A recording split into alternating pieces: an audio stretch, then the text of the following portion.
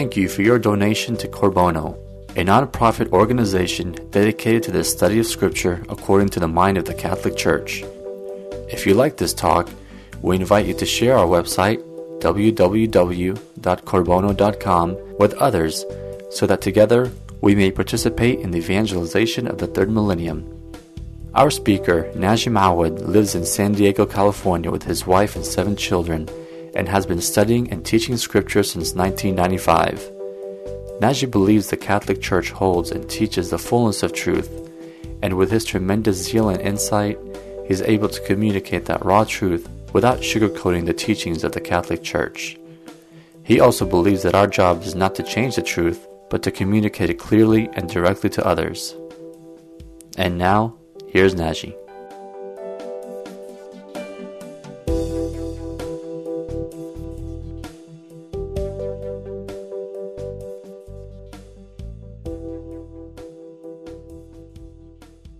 Welcome to this Bible study on the book of Genesis. We have so far completed the first 3 days. We are now in chapter 1, starting at verse 14, and God willing, we will be able today to go through the 4th, 5th, and 6th day up to the creation of man.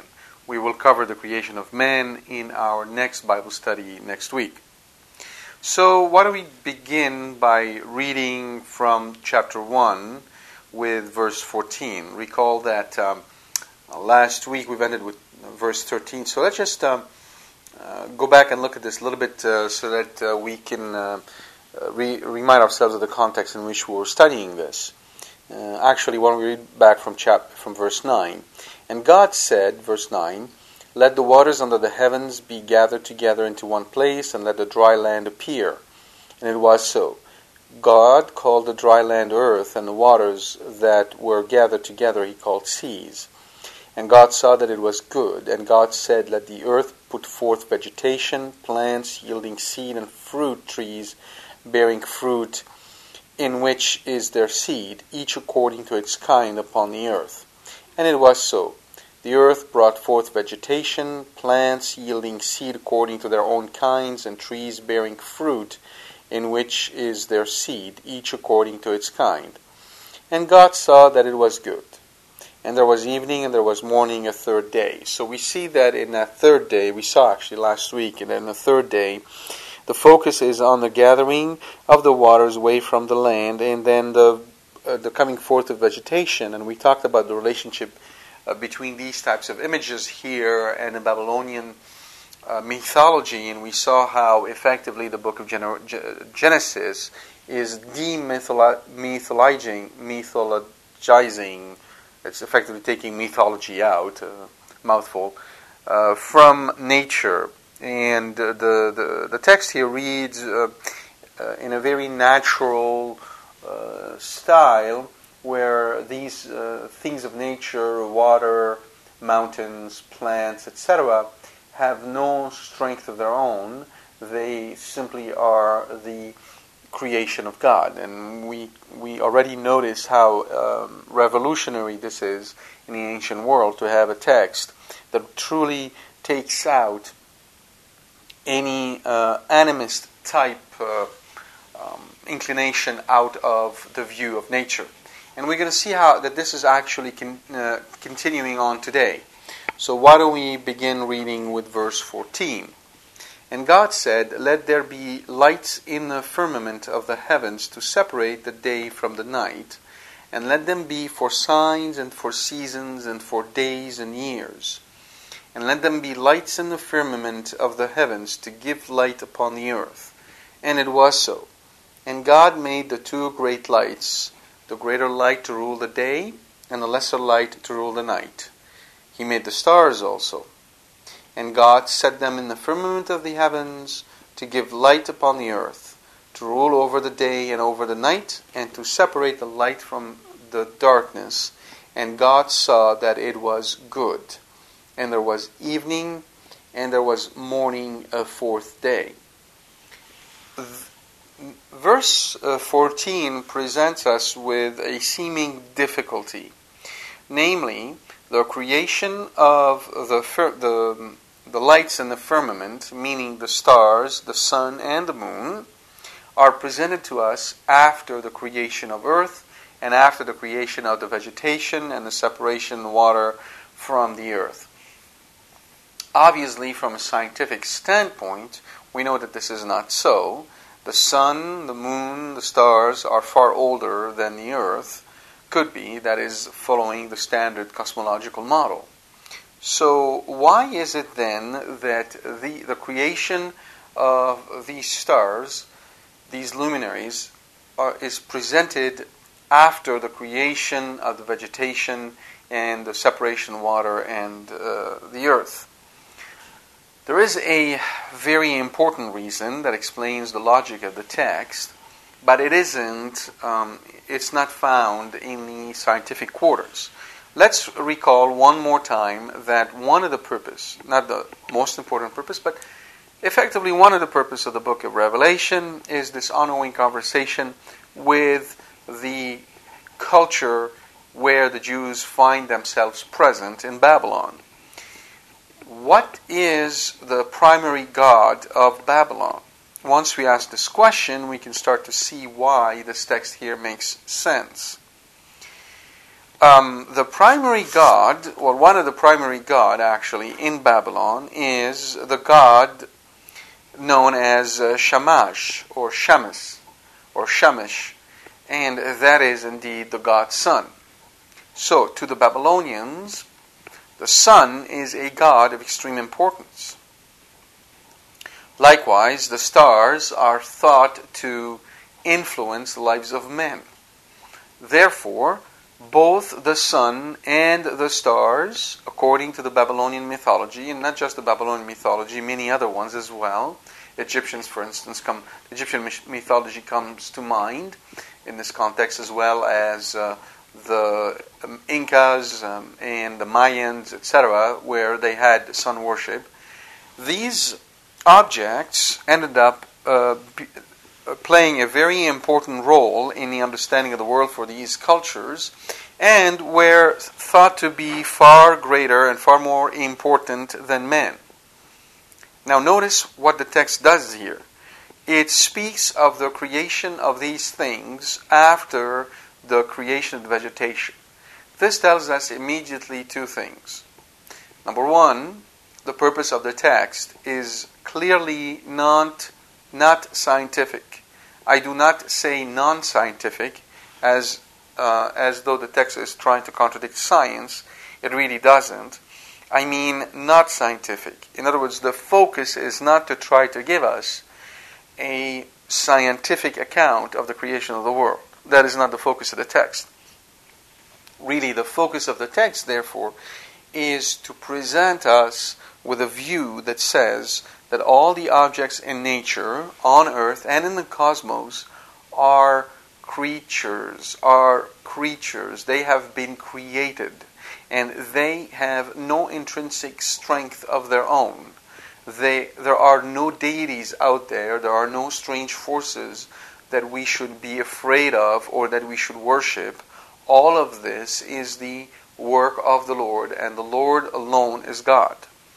That is the most profound message to be found in the text of Genesis. And we're going to see this message unfold throughout all the chapters. In this specific instance, the intent here was to purposefully degrade the importance given to the sun, the moon, and the stars. As I said earlier, among the Babylonians, the sun was known as Shamash. It had a name. Well, in this text, it is not even mentioned by name. If you notice, let's go back and read more carefully. It says, and God made the two great lights, verse 16.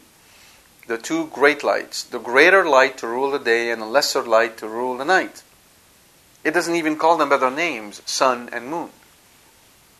So you could clearly see here the polemical language that is, or if you want look at it differently or positively, the apologetical language. As you know, apologia is not to apologize, but rather to make a defense of the faith.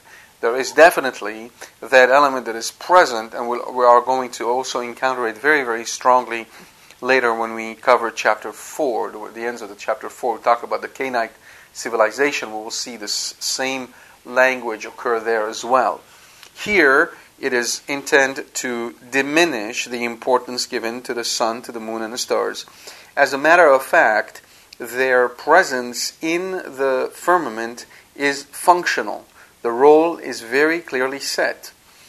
The Lord created them so that what? So that let them be for signs and for seasons and for days and years. Notice the four things: signs, seasons, days, and years, in this order. Again, a very peculiar order. It doesn't say for years, for seasons, for days, in this order, in a sort of chronological order. No, it seemed to be interspersed. First signs, then seasons, then days, then years. Why that order? What does it refer to? Well, we've already covered in a number of lectures, particularly found on Corbono in the Foundation Library, the signs and symbols in Scripture, as well as the feasts of the temple, in which we talk also about the seasons.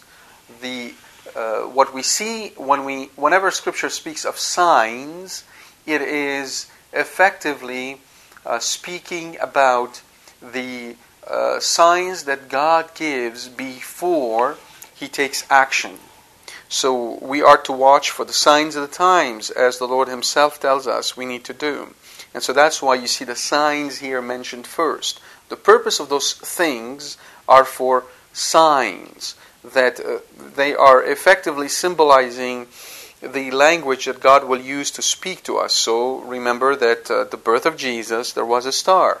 That was a sign given that something was to happen. A star foretold by Balaam the prophet. And in the book of Revelation, obviously, we hear often about the sun not giving its light and the moon turning to blood and the stars falling, meaning that these objects are now giving a sign of an impending doom. Well, this is symbolic language, and we've seen in one other series on the prophets, particularly the prophet Isaiah. And when this language is used, it is really used in reference to this passage here, because what it's saying is that the order of nature has been disrupted. Particularly, this indicates that the time of an empire is up, because the way empires measured time was precisely using these elements in the firmament. And so when these things are disrupted, the clock is broken to indicate that the empire has come to an end. So that's the meaning of the signs here. And then the next element that we see in this particular verse is seasons. So they are to indicate, not regulate, indicate seasons. This is very important. They're there for seasons. So only God truly regulates seasons through His action and care for us, but these objects serve as the intermediary through which this regulation comes about.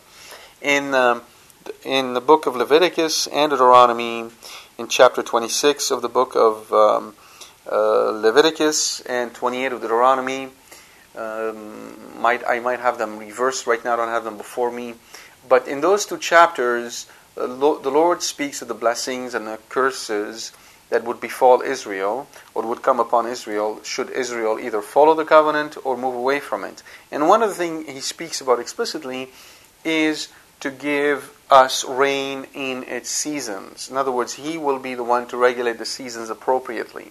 And that would be the means that He would use, is through these stars and suns and moon.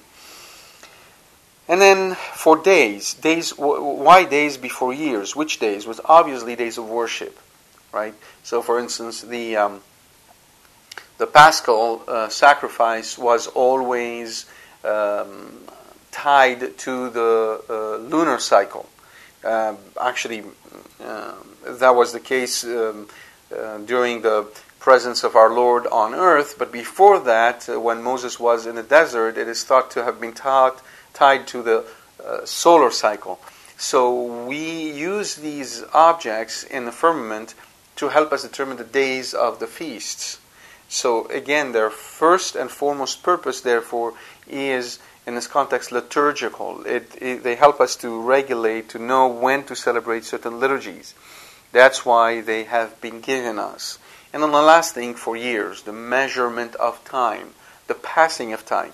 That is the least important element, the least important function these objects have. And typically in our society today, that is the only function we have retained, pretty much, in the society we live in. But hopefully you start to understand why the creation of the firmaments were relegated to the fourth day, namely because we wanted to, the narrator wanted to set them after the vegetation, the weakest of the creation in a sense, to show them that they're even weaker from the point of view of influence on man, and that they had a very specific functional role to play, and that's why the text is presented here in this order. Now, the other important functional aspect, obviously, which is very crucial to us and to life, is to give light. And so the language to rule over the day and over the night and to separate the light from the darkness is a language that indicates that the role of the sun and the moon is really set within a framework, within a sandbox, if you will, that God has established. The sun cannot rule over the night, nor can the moon rule over the day. They don't have powers of their own to decide when they're going to shine and how they're going to shine. The whole idea, therefore, again, is one of restriction, one of containment, one of service. These objects are of service to us, and we ought not, therefore, worship them, contrary to what the Babylonians would be doing.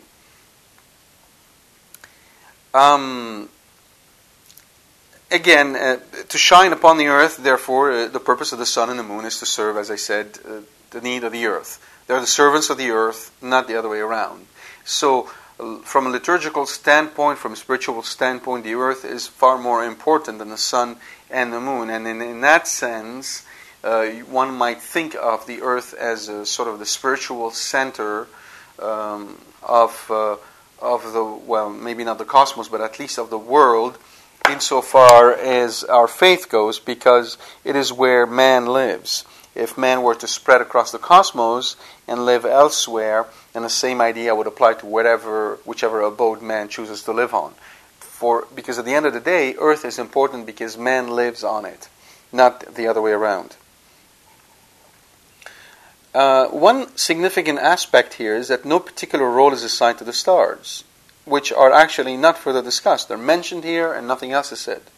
This silence effectively is a repudiation of astrology. Anyone who's reading his, he's reading his, what do you call these things again? When you go read the newspaper to find out what the stars is going to tell you according to your sign, is effectively committing a sin. It's a sin of idolatry. You don't do that because the stars can't tell you anything about your life. God can. And here we have a tacit repudiation of astrology, or any attempt to actually follow astrology.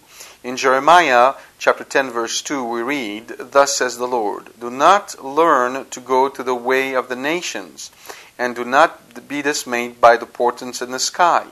Let the nations be dismayed by them." The whole intent here is that you ought to know better. You ought to know more. God is your only God, and these objects have no power of themselves, so do not do what the nations do. Origen points out that, and I quote, "Just as the sun and the moon are said to be the great lights in the firmament of heaven, so also are Christ and the church in us. But since God also placed stars in the firmament, let us see what are also stars in us, that is, in the heaven of our heart.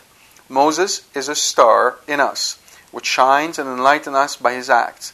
And so Abraham, Isaac, Jacob, Isaiah, Jeremiah, Ezekiel, David, Daniel, and all to whom the Holy Scriptures testify that they pleased God. So effectively what this is suggesting in the anagogical reading is that the sun obviously is Christ, the moon typically exemplifies Our Lady and the Church, and the stars are the saints and the angel. Saint Ambrose, there is a limit to this because obviously Christ and the Church and Our Lady and the Church and the saints are not there to serve us as servants, but really to help us in our solicitude and love. So we have to exercise care when we apply these images. Now, Saint Ambrose tells us that the bramble preceded the sun, the blade of grass is older than the moon. Therefore, do not believe that object to be a god to which the gifts of God are seen to be preferred. And that essentially summarizes the point I was making earlier. So you can see that the Father saw it right. It is not a new teaching I'm coming up with. This has been clearly seen by the Fathers, that indeed the reason why the creation of the firmaments were placed in the fourth day was to put them beneath that of the bramble or the grass. And St. John Damascene states that the light was placed in the luminaries so that they may not remain idle.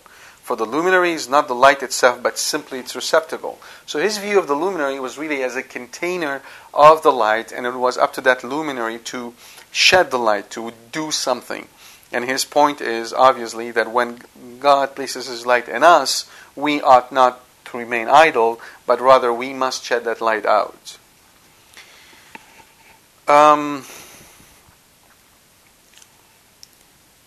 So we basically covered now the fourth day and its meaning. So let us then move towards the fifth day. Verse 20. And God said, "Let the waters bring forth swarms of living creatures, and let birds fly above the earth across the firmament of the heavens." 21. So God created the great sea monsters and every living creature that moves, with which the waters swarm, according to their kinds, and every winged bird according to its kind. And God saw that it was good. And God blessed them, saying, "Be fruitful and multiply, and fill the waters and the seas, and let birds multiply on the earth." And there was evening, and there was morning, a fifth day.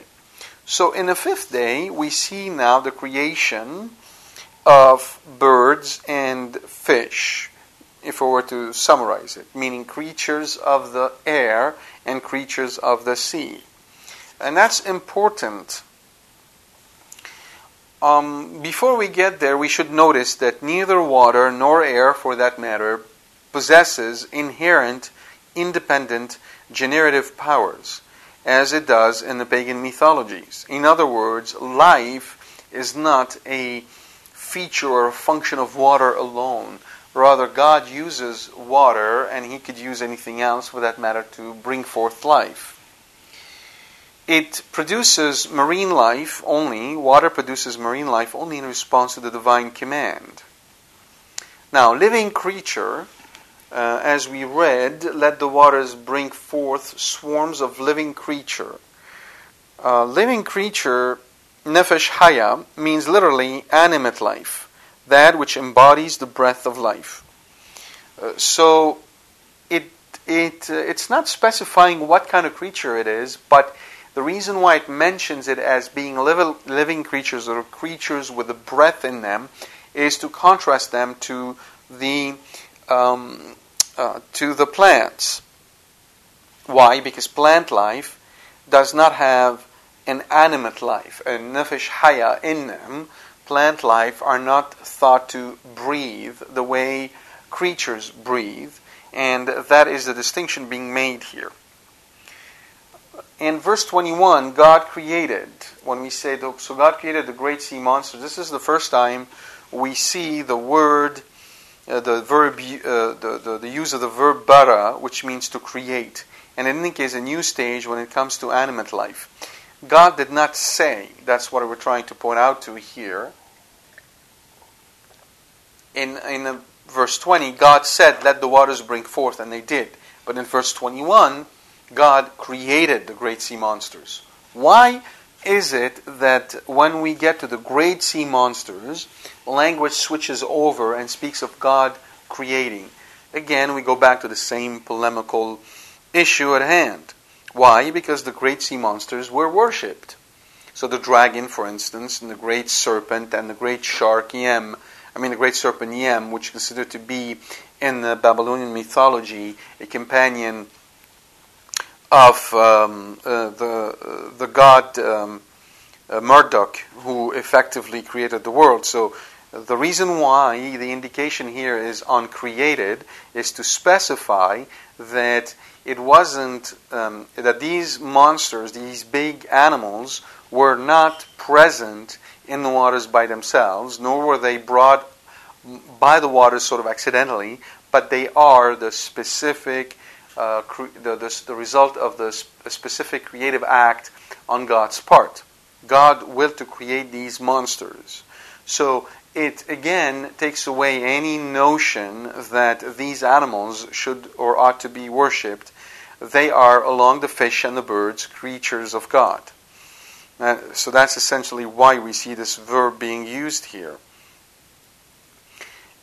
Now, one way to look at this whole passage is that birds fly above the earth, fish swim below the water. Therefore, the creative act of God covers not only the waters below, but also the waters above. Remember the separation of the waters from the waters. So the waters in the sky, when it rains, from the waters in the sea.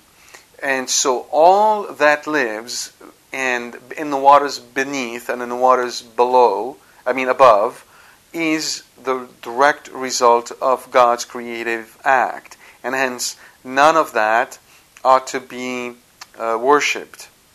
At the same time, what is being indicated here is the exuberant variety of creatures that come about, not so much the origin of their species. Again, the text is not interested in providing us with a scientific account of the creation of the world. It's really stating that God, in His creative act, uses, essentially wills for all these creatures in their variety to come about simply because it pleases Him to do so. And God blessed all these creatures with fertility. The plants were not so blessed, if you notice. There was no blessing for the plants to multiply.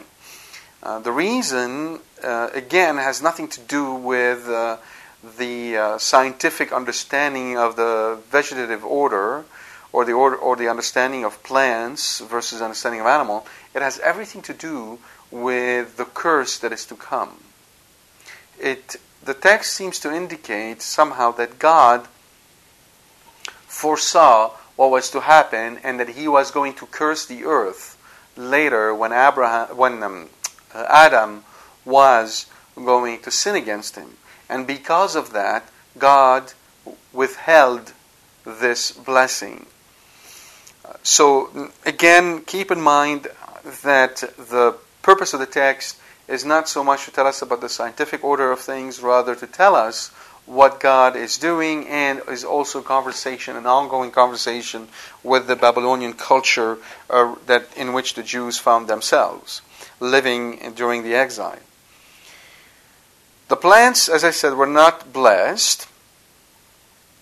The procreation of animate creatures, however, requires individual sexual activity, mating.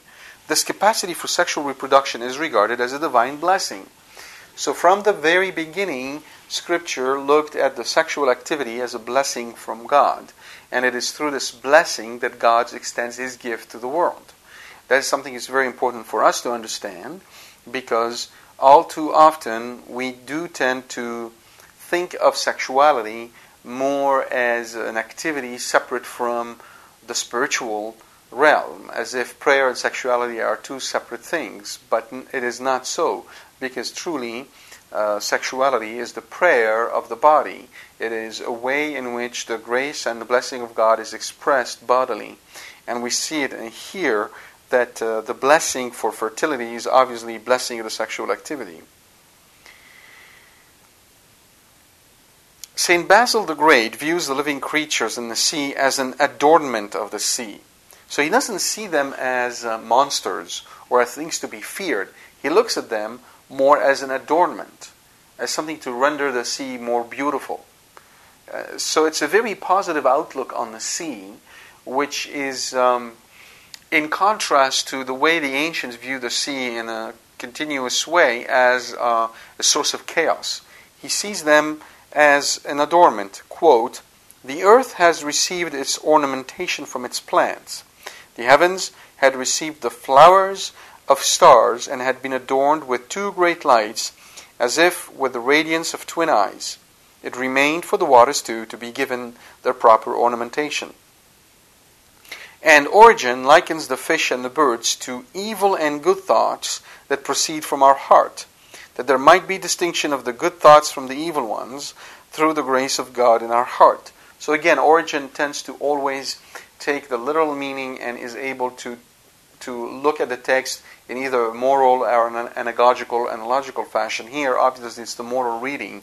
So what he's saying basically is that if you look at the sea, at the fish in the sea and the birds in the sky as creatures moving in two separate waters, what he's saying is that the fish in the sea beneath us, represents the evil thoughts, whereas the birds in the sky above us, represent the good thoughts, and it is our job to continuously filter the good from the bad. So that brings a very important point, and that is when we have a thought that comes about to us suddenly, we must exercise caution and prudence, and we have to have the wisdom to discern its origin, not necessarily accepting it immediately or instinctively because it came to us. We have to have this sort of separation between the fish of the sea, if you will, and the birds of the sky. That's the point he's trying to make. Now let's go back a little bit to the great sea monsters. In the Babylonian hymn to the sun god Shamash, the sun god is said to receive praises and reverence even from the worst groups. Included in this list are the fearsome monsters of the sea. The hymn thus suggests that there is a total submission of all creatures to Shamash, just as the Genesis creation texts shows all creatures created by and therefore submitted to Yahweh. So this is again a response to the sort of a cult of the god sun that you find in the Babylonian context. There is another myth among the Babylonian called the Labu myth that records the creation of the sea viper, whose length was 60 leagues. So they see these monsters as obviously opposed to human life. And this specification expresses an unspoken anti-pagan polemic. I already told you that. The fact that in this text, just as earlier we saw that the moon and the sun were not called by name, they were just called the great light and the small light. That was the intent to demystify them, to degrade them to natural objects. Likewise, the great sea monsters are not named. They don't have names. Why? Because the intent here is to indicate they are just like the fish. So Hebrew, it is interesting that in the Hebrew Tanin appears in Canaanite myths from Ugarit together with Leviathan as the name of the primeval dragon god who assisted Yam in an elemental battle against Baal, the god of fertility. So earlier I spoke of Yam in connection with Marduk, but I got a little bit mixed up. It has nothing to do with Marduk in this context. It has to do with Leviathan or Tanin, same word, different languages to mean dragon. And both of them fought against Baal, who was representing therefore the god of fertility. And fragments of this myth in a transformed Israelite version surface in several biblical poetic texts. So Psalms 104:26, for instance, where the Leviathan waits for God to provide him his food. So you see in that song, they take the word Leviathan from the ambient culture, but then turns its meaning upside down. It is no longer a god of the sea. It's not a sentient being able to do decision on his own. He's just a dumb animal living in the sea. And I use the word dumb here in its principal meaning devoid of intelligence. And it also waits on God for God to provide him with his food. And likewise, we find in Psalm 148, verse 7 through 12, that the monsters are permitted to head up the praise parade to Yahweh, in which the force of evil in this world are figuratively identified with Tanim. So the idea is that in that psalm, these creatures in the sea are also praising Yahweh. They're singing his praises, as all natures would do that. So by emphasizing that God created the great sea monsters late in the cosmogonic order, the narrative at once strips them of divinity. So you can see the entire structure of the first chapter of Genesis is a stripping away of nature from any supernatural element and essentially recovering the rational aspect of nature that was lost in the mythology. That is the fundamental principle that we see here repeated over and over again. All right, let's now move to day 6. And God said, "Let the earth bring forth living creatures according to their kinds, cattle and creeping things and beasts of the earth according to their kind." And it was so. And God made the beasts of the earth according to their kinds, and the cattle according to their kinds, and everything according to its kind. And God saw that it was good. Now, we've covered the air, the sky, first with all the firmaments. Then we've covered the sea with all the fish. And now we move over to the land. And again, the order here is not necessarily a purely scientific order, even though it harmonizes well with the account that we have from the creation of the world scientifically. Now, notice the difference. Let the earth bring forth. This was not said of the water alone, even though we read that God said, "Let the water bring forth swarms of creatures," but there was also a creative act on God's part. Whereas in the case of the earth, the only thing that is said is that the earth would bring forth. The earth differs from the dangerous regions of the waters and of the seas and the areas along the dome of heaven. The earth means life for humans. It is productive. And notice that the execution at the end of verse 24 is reversed. So, we read here, "Let the earth bring forth living creatures according to their kinds, cattle and creeping things and beasts of the earth according to their kind." Right? And it was so.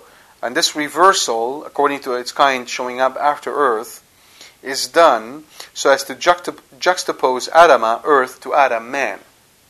And that's sort of an important element that we're going to see also as soon as we start studying the creation of man. Now, 3 categories of land animals are summed up according to their nature: cattle, domesticated animals, and the crawling creatures. So we see that it says cattle, creeping things, and beasts of the earth. So cattle are the domesticated animals. Creeping things are things that essentially creeps on the earth, and then the rest. So what we see here is an intent. It's sort of an umbrella statement. It's saying that all the creatures on earth were effectively brought forth by God. None of them escapes his creative act. The creeping things is a general term for creatures whose bodies appear to move close to the ground. And here it seems to encompass reptiles, creeping insects, and very small animals. What is missing here? Obviously what is missing is the blessing. There's no blessing. And that's striking. So, one reason that is maybe advanced is that the natural habitat of fish and fowl allows for their proliferation without encroaching adversely upon man's environment. However, the proliferation of animals, especially the wild variety, constitutes a menace. And this idea is expressed in Exodus chapter 23, verse 29, as well as Leviticus 26, 22. That would be one reason. But there is maybe a more important reason. And that, again, has to do with the polemic that the Jews were having with the culture around them. Many of the gods took on animal form. And by not issuing a blessing here, the intent is to indicate to the Jews that many of these animals were effectively forbidden. They were not to eat from them, they were not to touch them, they were not to do anything with them, and certainly not worship them, as you know had happened during the Exodus.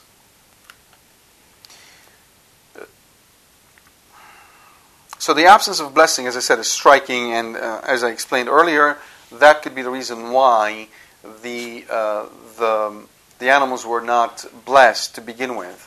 There is another important aspect we have to understand, and that is these animals which are given to man are primarily given to man for a sacrificial purpose, so that through them he may offer sacrifice to God in the appropriate way, as we saw in the liturgy of the Old Testament. Not that God particularly likes sacrifices, but it is man who needs that until the coming of Christ, where the Eucharistic sacrifice would replace all these ineffective sacrifices, if you will.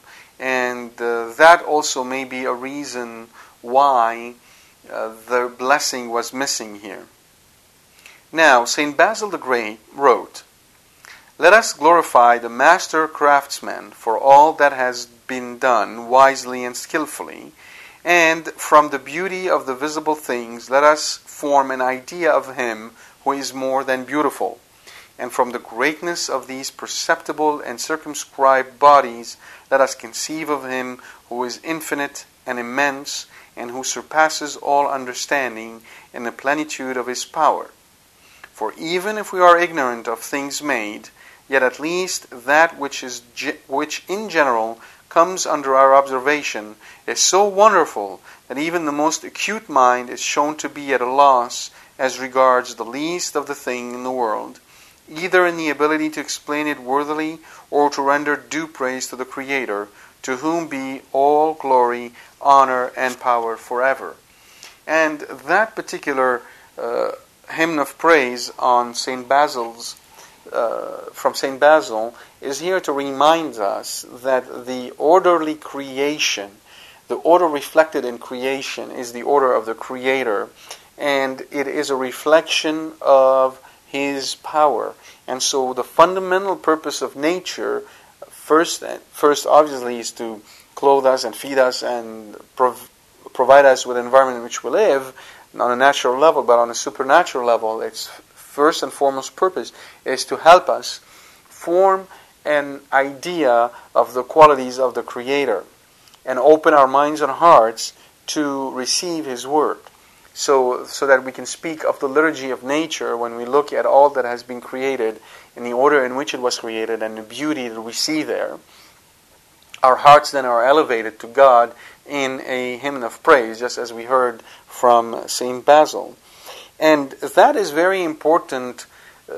It's something that we take for granted, I suppose, because we do not live in a pagan environment. I mean by this an environment in which all these elements have been infused with mystical, magical, supernatural powers.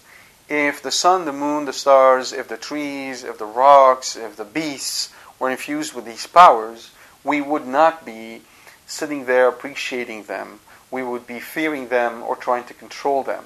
Effectively, mythology causes man to enter into enmity with creation, whereas the scriptural text, the creative account in the book of Genesis and Scripture, allows us to recover a peaceful relationship with nature. One where man is supposed to be a good steward, to responsibly take charge of the nature that he was given and be able to cultivate it for the purpose of man. Obviously, we fall short from this tall order. Nevertheless, it is possible, it is conceivable to speak of it in this fashion and to speak of nature scientifically, precisely because we were given this text of Genesis that frees us from these mythologies and this essentially a waste of time, if you will, where we conceive of powers that really do not exist in nature. And we should, for that, praise God and reflect really on the power of reason, the reason that He has given us, and through which we come to know Him. And as St. Thomas Aquinas tells us, at the end of the day, to believe in God is to know Him, and we cannot know Him other than through our reason, and reason obviously illuminated by faith. And those are the two most important faculties, faith being the most important faculty we have, hope, charity, but reason is that natural faculty that allows us and enables us to be able to come to know God. And in a sense, the book of Genesis and Scripture is a reasonable book. It is a book that really speaks to the heart of the matter in a balanced, reasoned way, neither falling in the excess of mythology, nor falling in the excess of materialistic scientific view. And that is why this text is worth our study and our consideration and our prayer. So tonight, as we go into our homes and as we spend time in prayer, let us give glory to God, let us praise Him for His creation, and let us thank Him for all that He has done for us, for all the good things He has given us, and let us also be mindful that at the end of the day, it is He who provides us with what we need. We are not the ones who can make that up. He gives us what we need. And I will leave you with this one saying of St. Augustine, "O man, what have you got that you have not been given?" Indeed, praise be to God.